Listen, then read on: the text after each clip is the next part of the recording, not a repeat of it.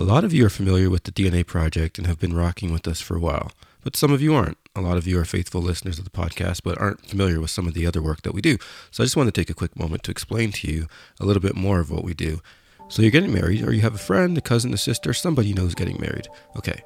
You've booked your venue, caterers, photographer, all that good stuff. When it comes to live music, most people have no idea where to look. We have you covered. Picture this. During the ceremony, while guests are being seated, or while the bride's walking down the aisle. During the cocktail hour, while guests are just mingling and having a good time.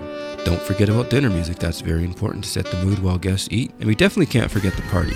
Let's get the party started right now with the DNA Project. www.thednaproject.ca for more information.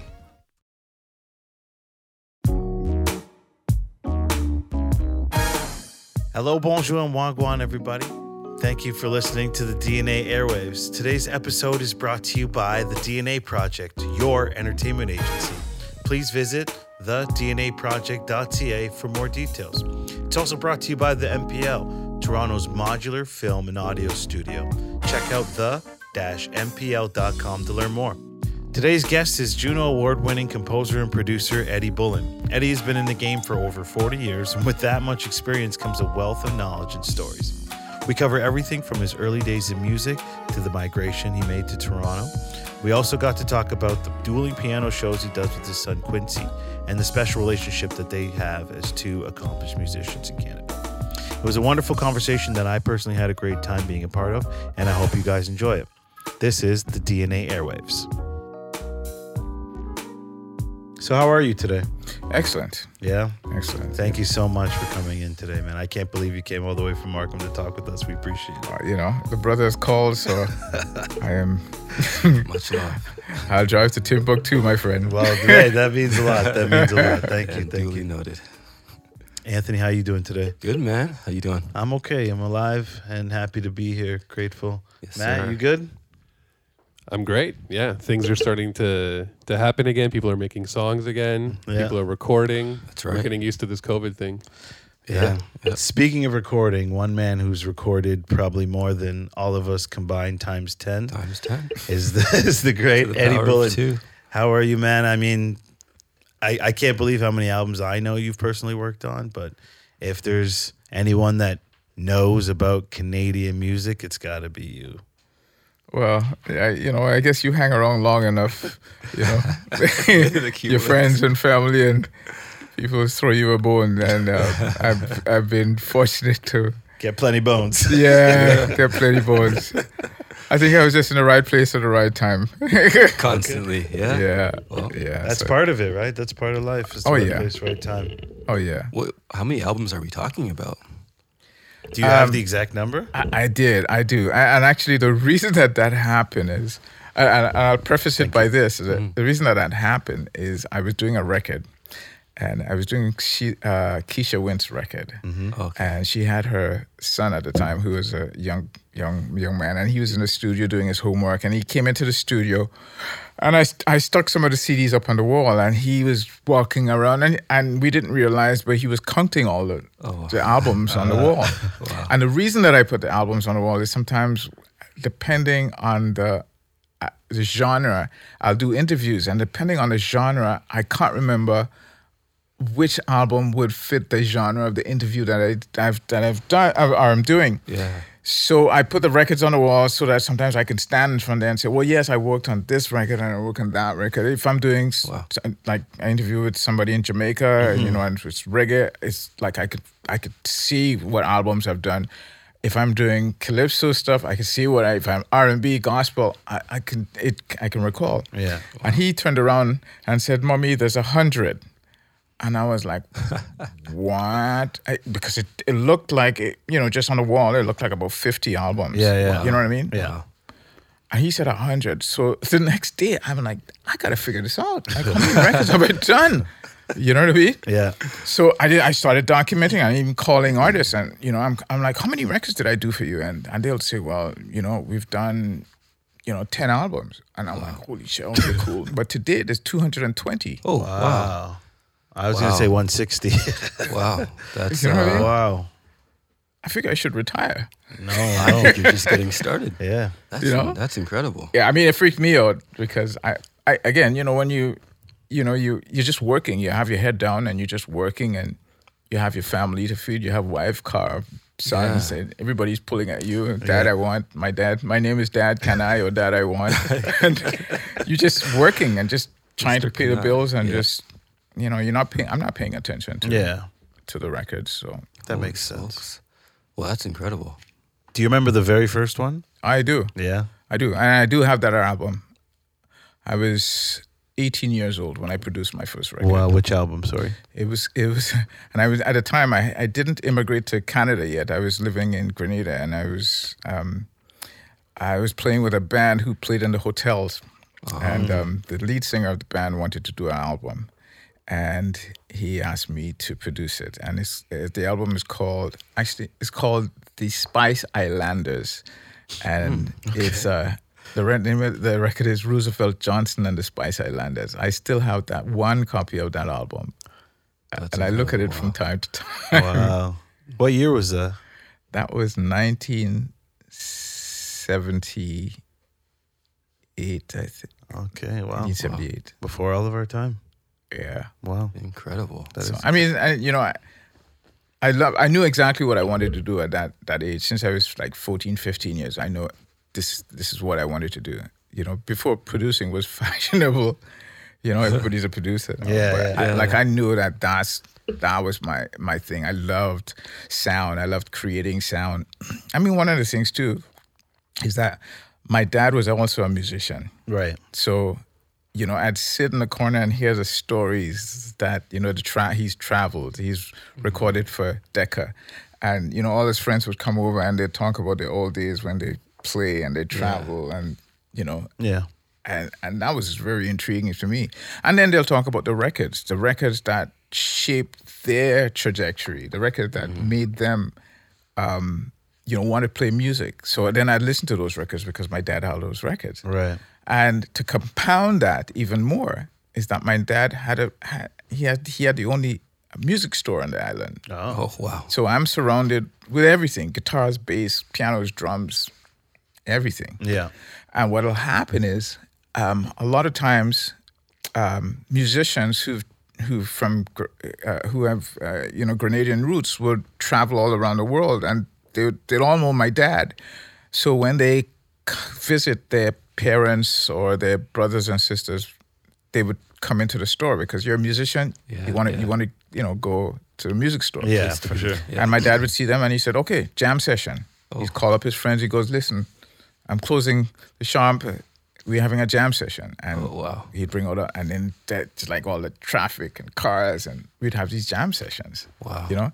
And from even like the tourist ships that would come in, and the musicians would come off the tourist ships and look for the music store. Right. And here we go. We have a jam session again. Wow. So my dad would always, so music was his thing. You know what I mean? So, so I was also a piano repair.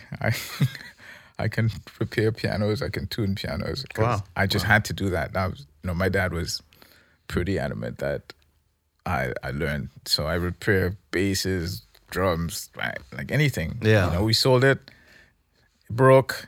We had to repair it. Right. You know what I mean? Right. I mean, we repaired pipe organs, electric organs. That's not anything easy. on the island. Yeah. So we had all of those things. And my dad had and I actually started playing organ. And my dad had a Hammond B3 with 3 Leslies. Wow. Right? That's that speaker we were talking about. It spins. Powerful. Yeah. So that's kind of really what I cut my teeth on. My favorite instrument. Wow. Oh, yeah. So, but I sort of migrated to piano after that. But I mean, I still play. I have a Leslie and an organ in my house. So Can I ask, what do you mean by 3 Leslies? 3 Leslie. Like, how do you position them? Well, he had them 1, 2, 3 organ is here.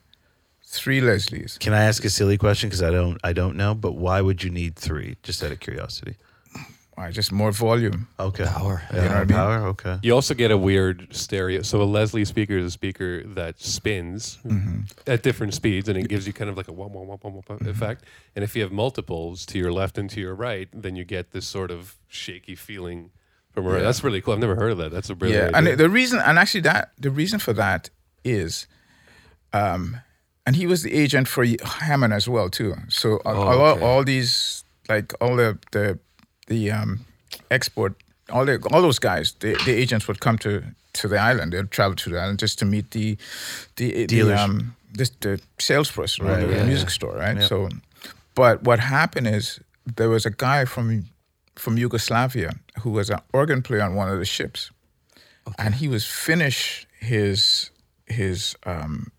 tour of duty. Yeah, tour of duty, and he wanted to sell the organ. So he had he was on the ship, and the reason that he had 3 Leslies is because he was positioning them, in different spots. Spots. Right. And it was a thing that he wanted to sell it, and my dad said, definitely. Yeah. So he was on the ship, so he just sold it and he just moved it off the ship. My dad didn't have to. He didn't have to order it. He didn't have to pay freight and duty and everything like that. Probably got a good price too. Right. He got it at a good price. The guy wanted to just get rid of it. Yeah. Because I guess when he goes back to Yugoslavia, it's like, well, what am I going to do with 3 Leslies? Right. They're big too. They're bigger than they're like 2-3 mini fridges. We used to see them at churches all the time. I was telling Matt yesterday specifically, like I would marvel at the one I would see at Rochester. It would had a big organ and this big giant Leslie, and I never knew what it was until like yesterday. Yeah, it's crazy. And all those the switches, and you switch them on it.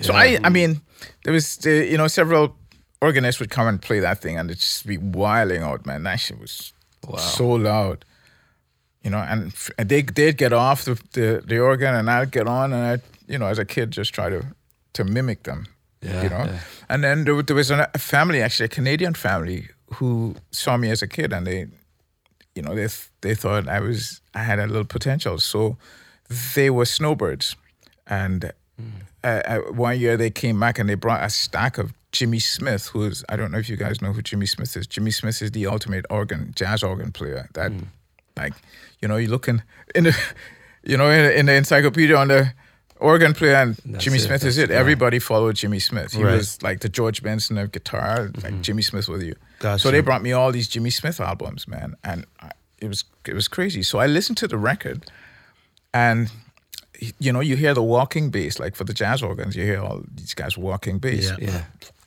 They're bass pedals. So I thought that they use their feet. So I'm using both my feet walking. Oh, gosh. But they use their left hand. I know. You know what I mean? I listened to the record. So what were you doing with your left hand at that time? I was just playing chords with my left hand. Oh, I just didn't. You were adding something extra. Yeah, I just didn't. It just didn't make sense to me as a kid. Yeah. I listened to it and I'm like, okay, because what was happening too is that they were playing with a band, right? Right. Yeah. So you're hearing a guitar, bass, drums, organ. Yeah. Right?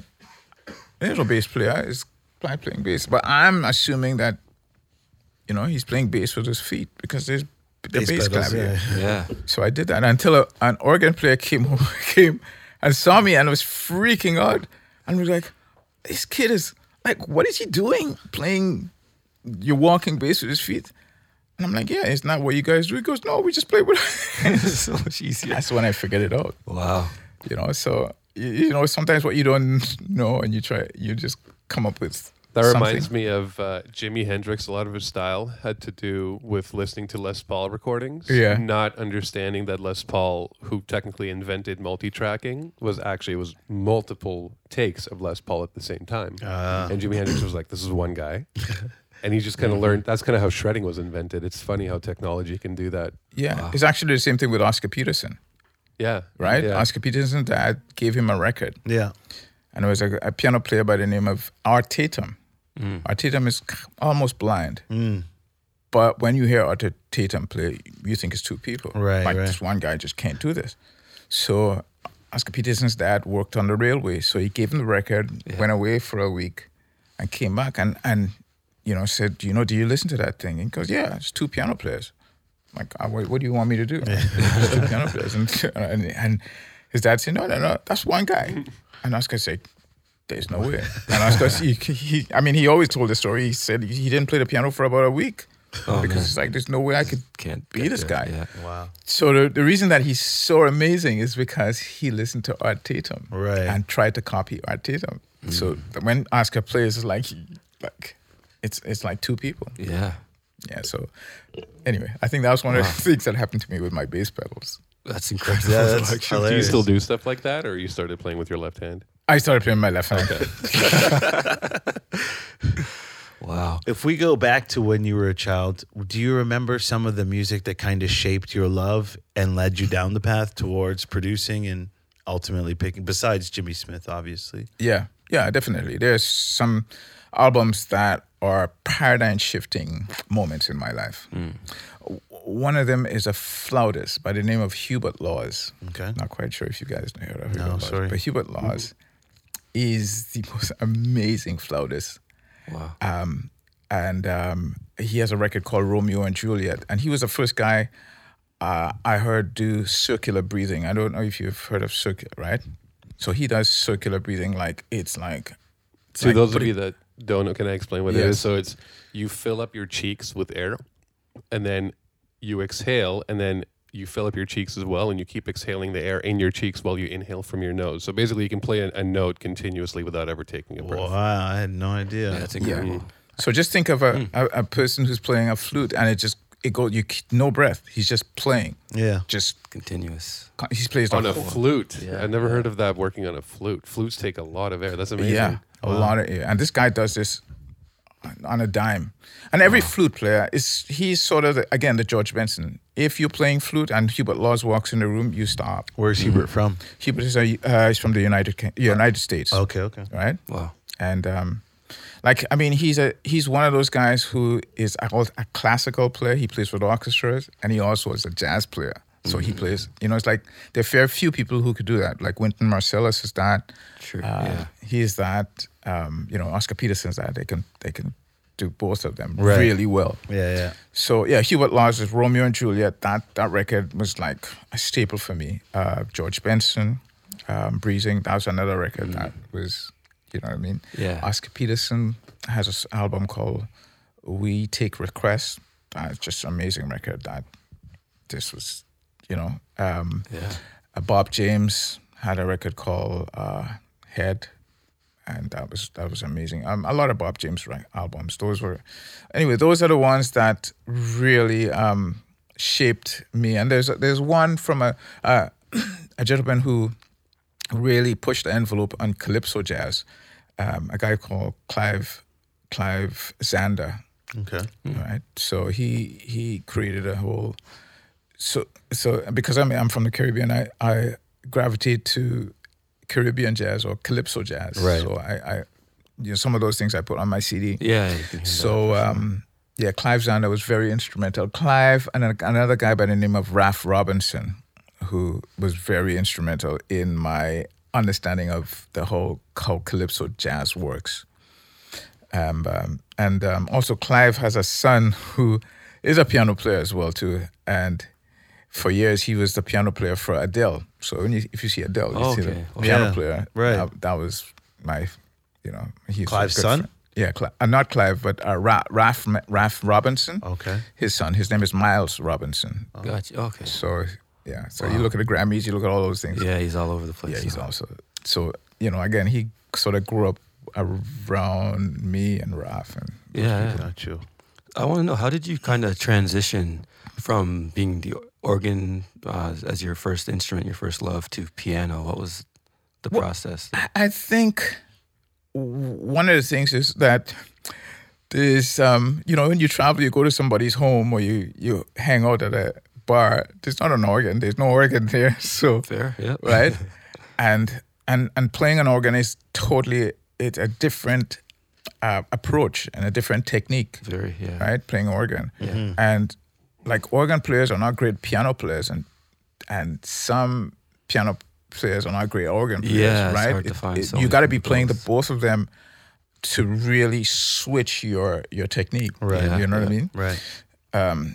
So because with an organ, there's no sustain. You have to hold your keys down before you let go the other ones. Where a Yeah. piano player can just play staccato, and it works. Right. You know what I mean? So I'd go to somebody's home and I'd struggle to play the piano because there's no bass pedals. I can't.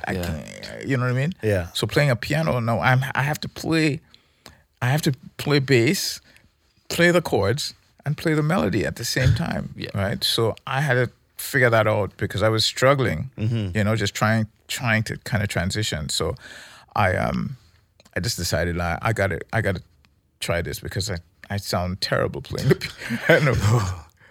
It's just determination. Yeah. Just determination. And I liked a lot of piano players, you know what I mean? And I just started kind of trying to play, play piano and play solo piano. That's a really challenging thing to do, you know what I mean? For example, sit on a piano and play for an hour, just solo piano. Sure, yeah. Right?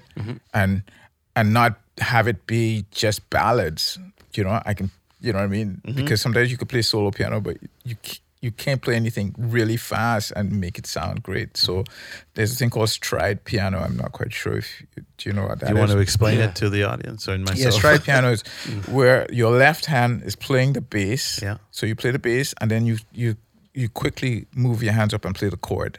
So you're going back, right? Okay. And then your this hand's playing the melody. So that is really challenging. Sounds challenging. Right. It's very challenging to do because what you're doing is you're being the whole band. You're having a rhythm going, which is sort of the drums, and then you have bass and chords, and then you're playing the melody and soloing on top of that. So, and then it's a bit of a dying art right now. Have you tried doing that with also pedals? You had a fourth thing? Yeah, no, I've never tried that. Break some record now that you're in quarantine. Yeah, I know there are a couple of people who've done that, where they put the piano and they have a small bass unit and they'll play the bass. Wow. Yeah. Wow. Like, I've kind of worked hard on sort of stride piano. Yeah. So, I like that. Yeah. Wow. Yeah. So I guess, how did you end up moving to Canada? Well, I'll just preface it that my dad had the music store and he was really keen on me taking over the music store and running the music store. But I think I hung around with way too much of his friends and listened to all those crazy musician stories. And I didn't want to have anything to do with the business. I didn't want to repair any pianos. I didn't want to, you know what I mean? Yeah. I just, I wanted to be a musician. I wanted to travel. I wanted to hang out. I want to have musician stories. And I love it. Right. Do you know what I mean? Yeah. So my mom, who immigrated to Canada because of my sister suffered from a disease called sickle cell anemia. Right. And so she came to Canada for treatment. And my mom sort of moved here. They decided that my sister would come here and study. And live and get treatment. Yeah. And my mom was here, and eventually my dad and my mom separated because, that became an issue. Yeah. Distance. And my mom asked if I wanted to come to Canada, and I'm like, yeah. What made you want to come so badly? I just wanted to come. I wanted to get out. I'm living on an island with 100,000 people, and I'm playing at the hotels, and I want to see George Benson. Right. I want to see. Yeah. Right. I'm a musician, man. Yeah. And I want to see Oscar Peterson, and I just want to travel. I want to go on the road. Yeah. You hear musicians talk about road. I'm like, I want to go on the road, man. So when she said that, when she offered, I was like, I want to go. My dad was not happy, my friend. Oh, man. Because he didn't have anyone to help him with the business anymore? Yeah, he was not happy. Yeah. He was not happy. He was very unhappy that I was leaving. But as a kid, you really don't care. Yeah. Opportunity, right? Yeah, it's an opportunity, man. I'm coming. I want to get out of here. I want to experience the world. Wow. So my mom sponsored me, and my brother as well, and we immigrated to Canada. And I remember landing and calling my friend the very next day, and I'm like, I have enough money. I want to buy a Rhodes. And he took me to Long McQuaid, and the roads were way too expensive. I couldn't afford it.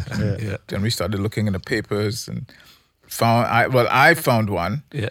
And I called him up. I found one because he wasn't moving fast enough for me, and I found it. And we went to look at it, and the roads were so raggedy. I wanted to buy it anyway, but the roads were so raggedy. He says, no. But you knew how to fix it. Yeah, I know how to fix There it. you go. But he didn't allow me to buy it. And then we found one that was really good, and I bought it. And then I went and bought a synthesizer. And What did you get? I got a Poly 6, Cog Poly 6. Okay. You know, I mean, I had a lot of synths. things. I had the Oberheim, I had the Cog Poly 6. What else did I have? Yeah, I had all kinds of synths. The Mini Moog, like all those synths. Of course. Yeah. and the week after, I'm on the road, man. Really? I was on the road, and my first gig was in Sonia. A week after landing in Canada? A week after landing in Yeah, I was Canada, like, wow. I That's got a incredible. gig. A friend of mine, again, a keyboard player by the name of Kingsley Etienne. He's an organ player. And he lived here for years, and he'd always get gigs. And he called me up and he goes, you know, this guy, his name is Robert E. Lee. He has a gig. Do you want to take it? I'm like, yeah. Wow. Right? Robert E. Lee was performing. Yeah, that's what his name. Who's Robert Ely for the audience? I thought he was a Confederate general. Definitely not him. No. So got another gig after. Yeah. Wow. And I left, and I mean, I remember the guys picked me up in a van, and we're driving to Sonia. on our way to Sonia, the weirdest thing happened. They were putting together a set list, and this is a sort of blues rock act, right? That I'm playing with, Yeah. And the singer wasn't with us; it was just the band. And I'm driving, and they're putting a set list together. And they got to a point, and they go, "I think we should do cocaine." Whoa. And I was like, "Whoa!" You wanted musician stories. right? Got it. Right? At least you were driving. And I was like, "Yo, what am I gotten myself into?" Right. But you know what it was, right? It's a song. There's a song. Oh, snap. Okay. Right? There's a song called Cocaine. We had Right? your reaction. Right? So, right? And that, I vividly remember that. But, you know, funny. living in the Caribbean, the only song that I knew by Eric Clapton was I Shot the Sheriff. Right. But, you know, cocaine. So, that was eye-opening. So I started gigging and then started traveling. So that gig led to another gig, and I just started gigging and traveling and playing with bands and just traveling, man. Meeting people. Yeah. So in that first gig, did you know a lot of the music already? Like No. You had no preparation? I think I knew 2 songs. So how did you kind of just fake it till you made it? Yeah, well, the thing is, they would kind of, just before the sound check and in the dressing room, they'll play the songs for me, and so I know the key. I have my set list. Yeah. And they'll sing it a little bit. And I was a keyboard player, so Right. I could, I could fake my way, just play just a little after. Yeah. You know what I mean? Just move around. And I did it. And then they called me for more gigs. So definitely There it you worked. go. So Clearly. it was pretty much an eye-opening and wonderful experience. Wow. That's amazing. And then, so from there, I mean, we can't talk through your whole career because we'll probably be here for a couple days, but how did you get into working with artists, not on the live front, but in the studio? Yeah, well, that was something that I remember buying a thing called a Poto Studio, and it's a Tascam 4-track cassette, Oh, wow. right? It's a 4-track, right? Because a cassette has 4 tracks. Yeah. But it's 2 tracks going this way, 2 tracks going that way. But what Tascam did is they took the 2 tracks and they all were going one way, right? So it was a cassette. And, anybody who wanted to do a demo, I'm in my bedroom downtown. And, people would come over. And I remember doing a song for a pretty well-known artist. And I did it and I mixed it. And he put it out. And I was playing on CHFI, man. Right. And, You mix it yourself too? yeah, I just mixed it on a 4-track cassette, Wow. Nice. right? Yeah. And he cued it, put it on a... The Beatles made Sgt. Pepper on a 4-track. Yeah. Wow. Yeah. So, that's where it started. It Yeah. started there, and anybody who wanted to record, I offer my services, and this person tells that person, and that person tells that person, and all of a sudden, people want to record. I'm not charging them. I'm doing it because I love it. Right. You know? Okay. And then eventually I started playing with a band called Age of Reason. And that's with Washington Savage. I don't know if you guys know Washington. Washington's a piano player, but he passed away. Okay. Washington, Ettrick, Julian Brown, and my brother Johnny Bullen. And we started playing. And so now I'm starting to record the band now. So I'm recording all these things on 4-track cassettes, right? Wow. Trying to figure out ways of recording and bouncing and putting it back in and just doing all of that. And then we got deals. We got what we call demo deals. Right. So, I remember CBS gave us like $40,000 to do 3 songs, right? Demo deals. Yeah. And we didn't have to pay it back. If they took it, then they would get the money to do the next record. So back in the day, we got all these demo deals. MCA gave us another $30,000 to do 3 songs. And, if the only time we'll pay it back is if another record company picks it up and gives us an advance, then we pay them back. We were getting demo deals like crazy. Wow. So I started recording, bands, and then bands would, the guys would bring their friends, and then they have their own little project. And eventually, some projects got signed to major deals. And unfortunately, because I did the demos, I wanted to produce it, but I wasn't well known, so they wouldn't let me produce it. Right. They'd get a named producer. So I'd start working with these, big name producers, and learning from them as well too, and I just wanted to be in the studio, Right. 48 input.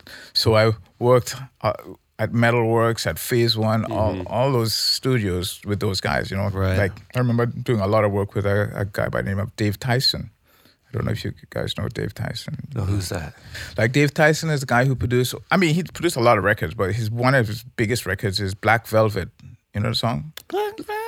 And then the little ones. For Alana Miles. Alana, Yeah. And then he produced Amanda Marshall as well too. Right. Yeah. Right. Yeah. So those are big records. Yeah. Right. So myself and Dave started doing a lot of work, because.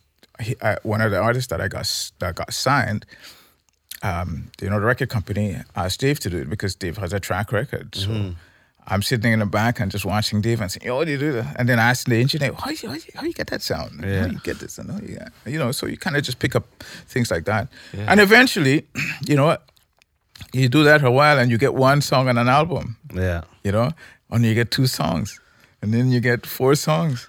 And then they say, okay, let Eddie produce the whole record. Is that around the time that Thunderdome Sounds came? Yeah. People just started trusting me more, and then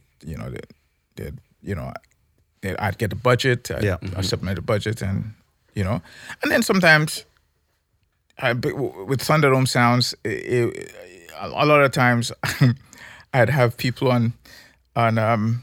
Sort of I'd do the record and they'll sell the CDs and then they'll come and pay me. So, I had Kunk's receivable department. Because a lot of people didn't have the upfront money. Yeah, the upfront money. Yeah. So I'd make these deals with them, and so every week they'll bring, $200-$300 to me, so they just go through so I built a studio in my house. Actually, I had 2 studios in my basement. Oh, did you really?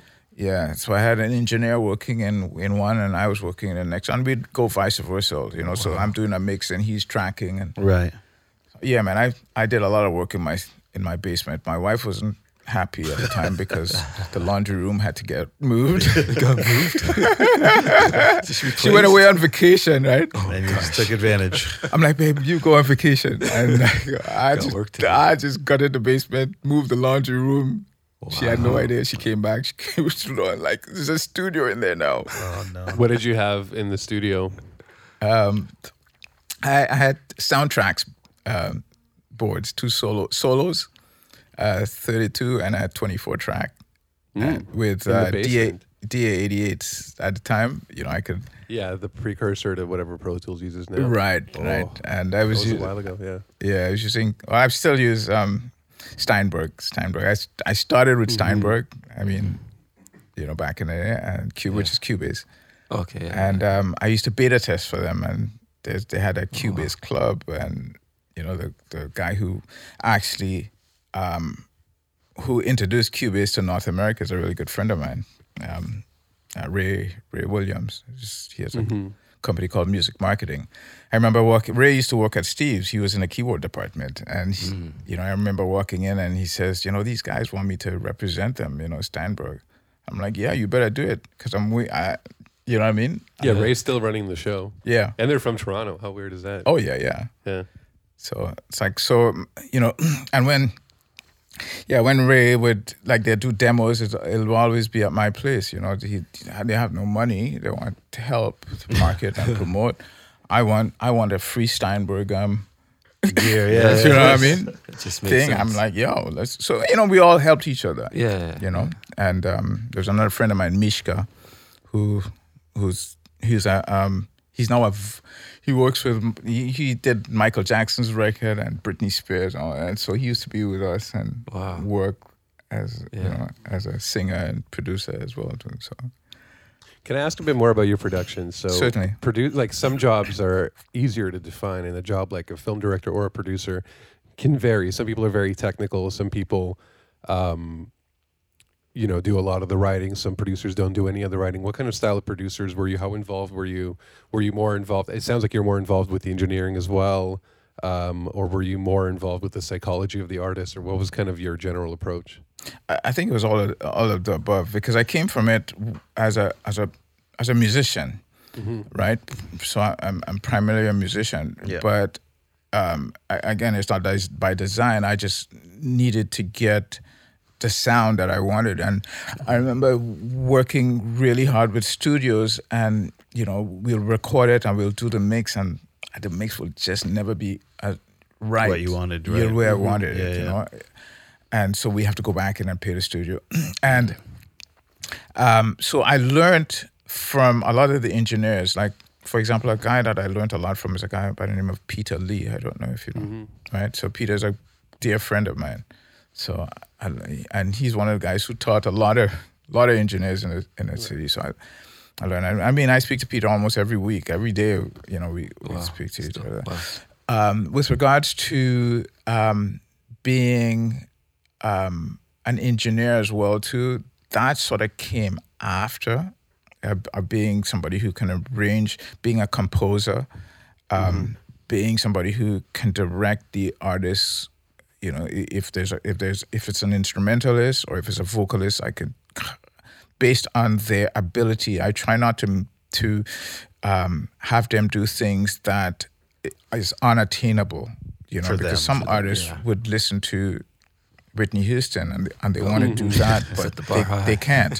So I have to make sure that they understand that, and the material, it fits them like a glove, and I don't want them, and I don't want my production to. I don't want anybody to say, well, why did he get her to do that? Listen, she's reaching and she can't reach you know what I mean, or he is reaching.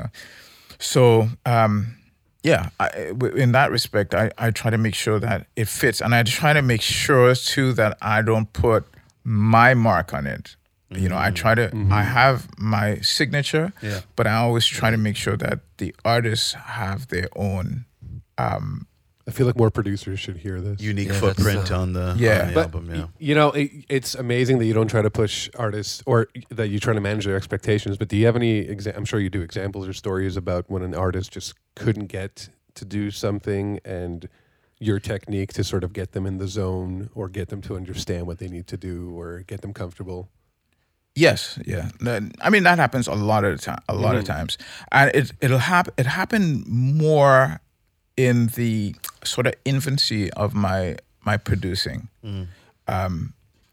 But what happens over time, when you have a couple of hits, the artists tend to say, okay, well, you have hits, and if you say that, then they'll relinquish power to you. Yeah, more power. But like, just to answer your question, yes, there are times when I would suggest something to an artist, and they don't want to do it, and they want to do something that's thing, and I try to work with them. I never try to sort of sort of clamp down on them. I try to work with what they're trying to do. And what if they do want to do it, but they can't? Is there something you can do to make people more comfortable and sort of accomplish a bit more than what they thought they could in the studio? You know, something to combat red light fever or any of that sort of situation? Yeah, but I try to make them as comfortable as possible, you know? Like, I mean, a good example is like, I mean, my kids were actors and they did movies a lot, right? Yeah. And I remember they'd go on set and they'd get pampered. Like, anything they want M&Ms, they want, and these people are running around like just to make sure that they were taken care of. Yeah. And I thought that was really cool. But the reason is to make sure that you're emotionally are in a good place. Right. So when you deliver your performance, you're good. Yeah, some people don't realize that why actors and singers sometimes seem like divas is because if they're a little miffed that day, it just won't come out as well. Exactly. Right? Exactly. Even if it seems unfair. Yeah. True. I mean, and once they finish, it's like, get out. That's it. Right? No more trailer like for the you. whole atmosphere is changed because they've got what they want and you just need to leave. Right. So I like that. right? They don't care anymore. Yeah. Like my sister will go, wow, that's like that. Wow. Cold. Right? What a shift. So you get that. So but what I try to do is have that same kind of atmosphere in the studio. You come in, you relax, we talk, we get it. And I try to explain everything in detail and slowly, you know, have the artists understand that. But you have some artists that are they this is what they want and this is what they do. Yeah. So sometimes I just go, okay, that's what you want. You have to live with it. Yeah. Right? Your name is going to be big on that record company. My name is going to be very small and nobody gives a shit about the person in the small print. Does Right? that concern you at all? Even the fact that your name is still there? Yeah, it does. But what I do is I said, okay, you want to? I'm gonna push you over the edge, It's Right. a hard push. and then you go home and you listen to that. And what happens is sometimes it marinates after a while. Sleep you know, on it. Yeah. a lot of times they'll come back and they go, Eddie, yeah, I think you're right.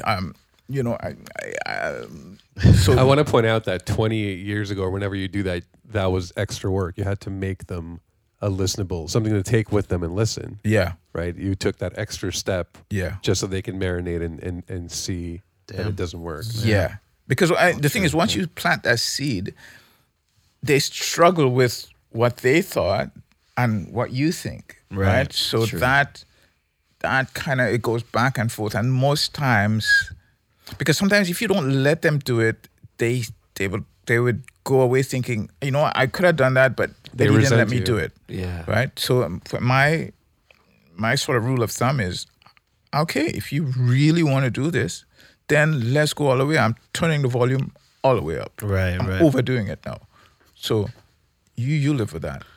And then most times we have a compromise, or they'll come back and say, no, do we have that old mix? It's just leave that old mix. I mean, there's one client I have right now, and I have to do that Oh, it still happens. all the time. Wow. Yeah. It still happens to this It day. still happens. Surprising. Yeah, it's kind of part of the game, right? Yeah.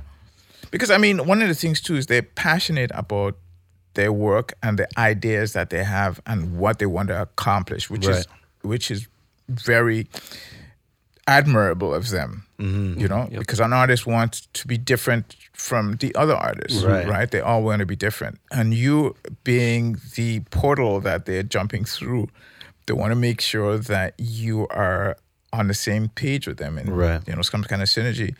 And you know, but sometimes they go rogue.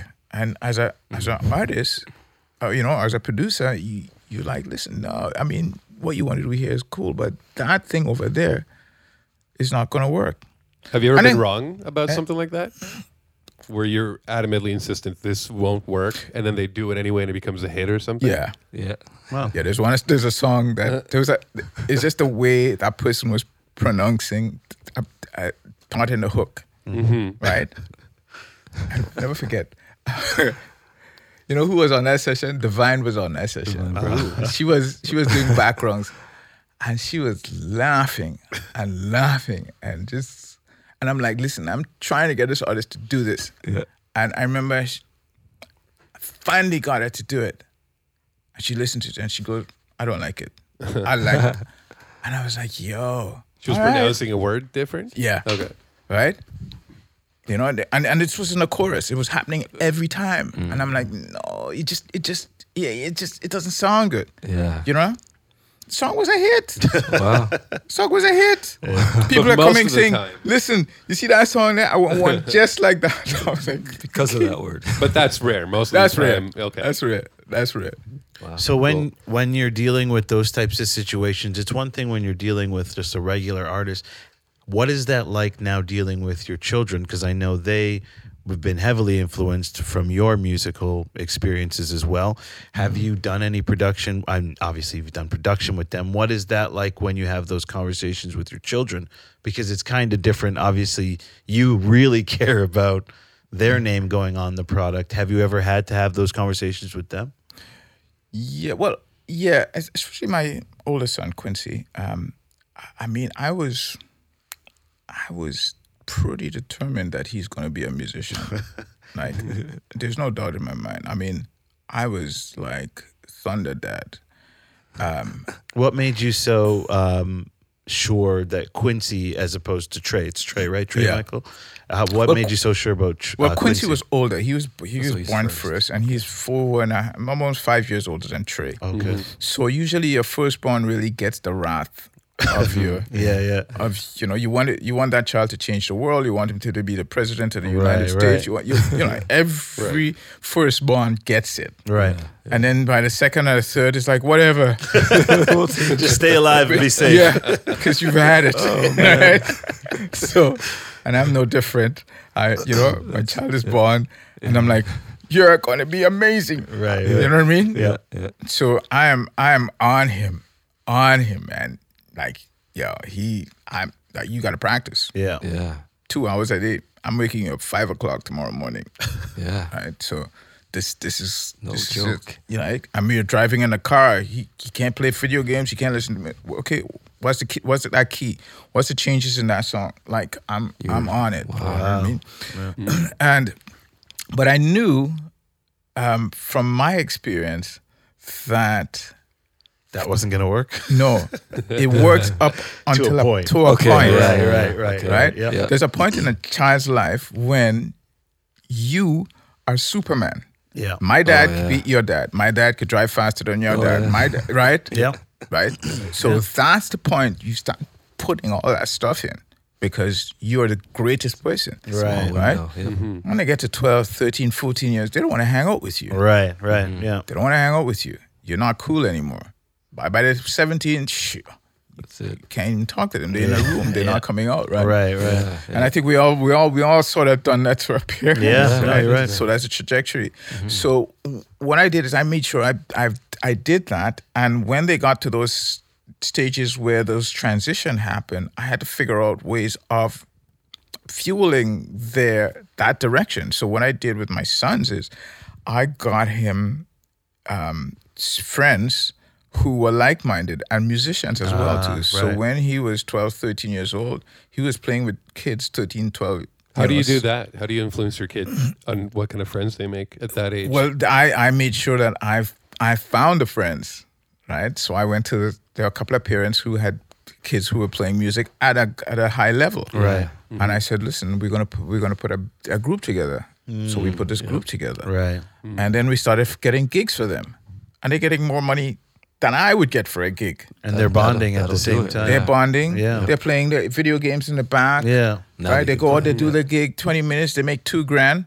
Yeah. The next day they go buy shoes, Nintendo. Like, yo, this Living the life. works. Yeah. Right? So when I call a practice, no problem. Gotta get that video game money. Because that gig's over there is playing $1,500. You're playing 15 minutes. Yeah. You know what I mean? Exactly. They're No-brainer. on. Yeah. Right? So that now fuel them. And they all, today, they all are high level musicians. Like there's a guy called, When did you get the moment though, like you were saying earlier, that you were like, what age do you think it was? Was it 12, 13 when you're like, I gotta let go, I gotta take Yeah. a couple steps back? yeah.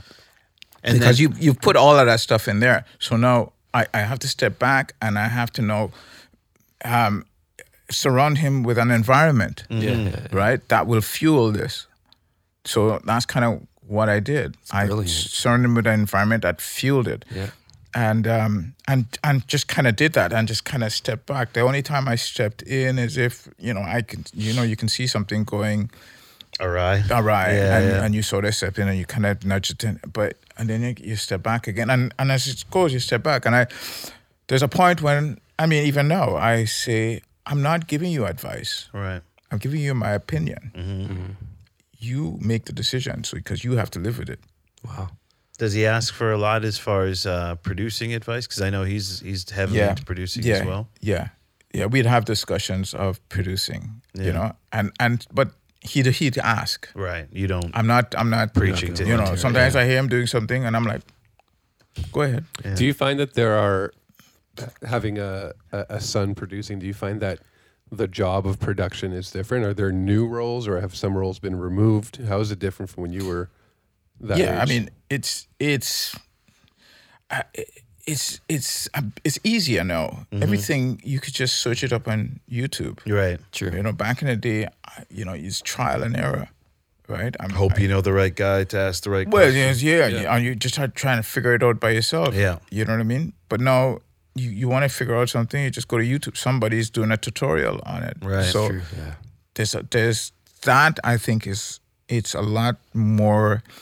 It's a lot easier now for young people to get involved, True, However, there are some things which is historical, right, that a lot of young producers don't have. For example, I'll give you an example. People say 808, right? When I say 808, what do you think of? People think of a kick drum. Kick drum, Right. Right? And that's really not what it is. It's a drum machine. Right. Right? Call It it was 808, used for right? like electro and stuff before it got popular with hip hop. Exactly. Yeah. Right? So it's the historical aspect of the music business that I find right now is people don't Get have. lost, They don't have that. They don't know where it came from. Even samples that a lot of hip hop artists use, they don't understand the origin of where that sample even came from. No. And that, I totally understand what you're saying. And even 808, it's like the Lindrum. There's another thing called a Lindrum. The Lindrum came in. People used to use the 808. Yeah. It was okay, but it wasn't real. The Lindrum came in, and everybody said, 808? Yeah. Let's throw it that way. We want a Lindrum because it sounded more like real drums. Right.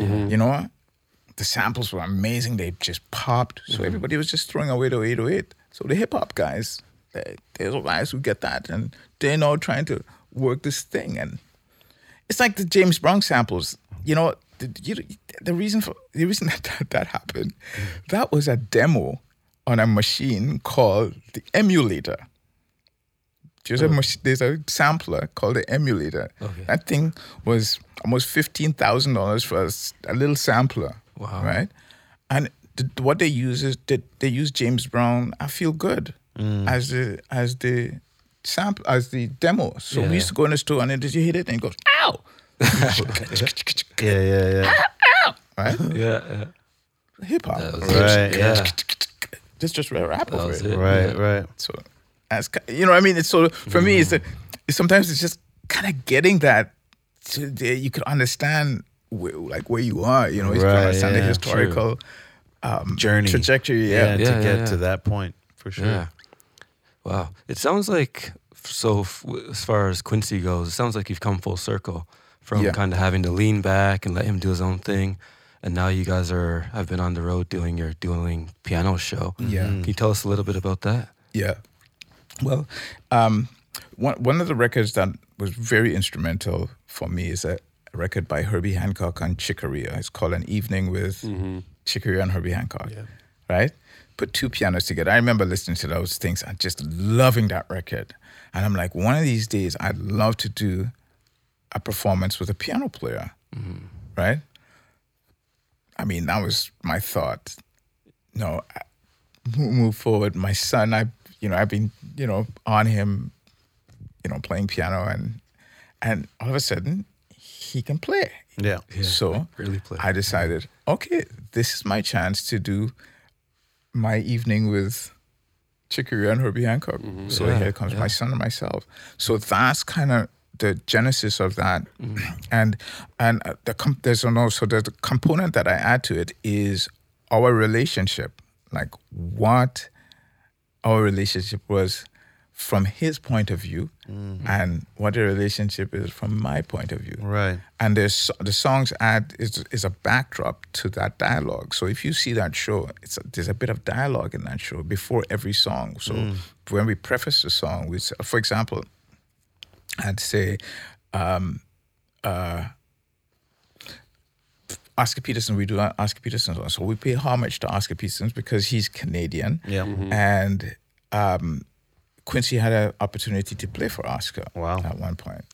So we talk about that. And then we talk about, for example, there's another part in the show that we talk about Quincy bringing a song, which happened. He brought a song to me and he says, Dad, check this song. It's a great song, right? I listened to the song. It's a sample from a Herb Alpert album called Rise. Right. Right? That P. Diddy did. Hey, Biggie, can't you see? Right? Sometimes that's an old song. No, he thinks it's a new song. Yeah, right? yeah. So I'm like, no. You're still standing on our shoulders. Yeah. Right? Yeah. That happens so much with hip hop. The kids don't really understand the original of the song. And I've done the journey of trying to go back and listen. Even Lucifer by Jay-Z. Right. I listened to who sings it? Max Romeo. Yeah. And I couldn't believe that little spot. Like, you have to listen to the music to catch the little sample that a lot of people use in hip hop. Yeah. There's so many jazz songs. There's a song called In a Sentimental Mood by John Coltrane. Crazy little song. Common sampled that. Right. Right? Yeah. Yeah. Right?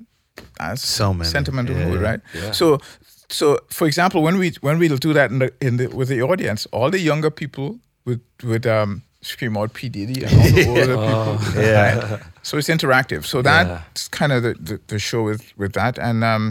And so that is a bonding experience for my son and myself. I can imagine. You know. I love it. And he loves it. He absolutely loves it. I mean, we've done those shows all over the world, man. Yeah. You know, and we get the same response. There are two major responses that we get. One is somebody would come up and say, I so regret not taking my piano lessons more seriously.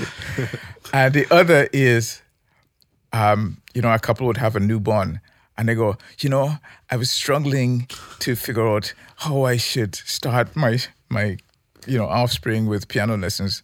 But now I know exactly what to do. You just got to do it, because some people saying, I have to wait and I don't want to push. Right. But there's a point like that you do it. Right. Just do it, yeah. I mean, I totally understand what you're saying. I think to get you out on one last question, just as an accomplished artist, you've done so much. In 30, 40 years of music. What keeps you going? What fuels your drive every day to continue to want to produce or play piano or just continue with music? Well, it's a love of it. Right. I've never lost the love of it. And playing piano, it's comforting and rewarding to me. I love playing my piano. After I'm in the studio all night, I'll just go on my piano and I'll sit down and I'll play for about an hour just for me. Right. You know what I mean? Yeah. Unwind. Occasionally I'll put Facebook live on and I'll just play a little bit and just see people, doing. I also like performing with my sons. That's rewarding for me. In the studio, artists still want to work with me. Mm-hmm. I'll get older artists as well as younger artists who, especially when I can give a little bit of historical content about the genre that they're doing, and the style. I can just give them a little more background on it, so they're able to sort of chisel exactly where they want to go. So I'll make suggestions. I go, you sound like that person, so you should go listen to that record. you know, because that will give you some fuel An insight and ideas, you know, and go out and listen. You know, if you hear this person, you know, I remember there's a friend of mine, Jason, he was singing and I'm like, and he loved Brian McKnight, you know, and I said, well, I know exactly the record that Brian McKnight listened to, right? And I said, go listen to Bobby Colwell. And he listened to Bobby Colwell and he was like, holy smoke, because the first Brian McKnight record, he kind of almost did the same thing. Yeah. You could know. The inspirations like there. Mariah Carey, I know exactly which record she listened to. There's a record called Rejoice by The Emotions. So much so she wrote a song called Emotions. Right. Wow. That's incredible, man. is, yeah. Thank you so much. I hope we can get you to come back here one day and we can talk some more, because you have so much going on in your career. We could spend a whole week just doing a breakdown. But before we go, why don't you shout out your website and your social media so anyone can follow you after this conversation? EddieBullen.com is my website. Social media handle is Instagram is Bullen Eddie, and my Facebook is just Eddie Bullen. Okay. And you know, and I have a couple of albums or jazz albums. Shout out your new album, Yeah, please. It's what's just the released. latest one? Shout it out for my sure. my new record is called Kaleidoscope, and I think it just started going up the charts on Billboard. Okay. It's number, I think, 78 or something like that on Billboard right now. So Great album. Good Great start. album. Yeah. And it's and available? actually, my record company, I signed a guy by guitar player by the name of Jeremy Hector, and he just crossed 2 million streams on Spotify. Wow. So that was pretty cool. And That your album's is, available on all the streaming Yeah, my platforms? album's really on all that, Spotify and all that. Incredible. Awesome. Yeah. Gonna Thank go you listen so to it right much, now. man. I hope we get to get back. Gonna go listen right now. Sure, yeah. It's awesome. Yeah. Thanks, guys. Thank you. Thanks for having Appreciate me. you. I mean, Anytime you want to come back. Appreciate it. Thank you. Bye bye.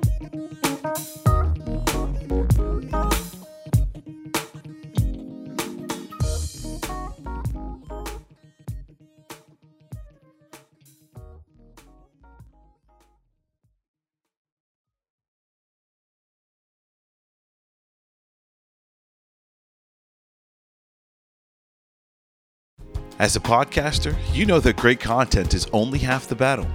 The other half is finding the right hosting platform to reach your audience. That's where Captivate comes in.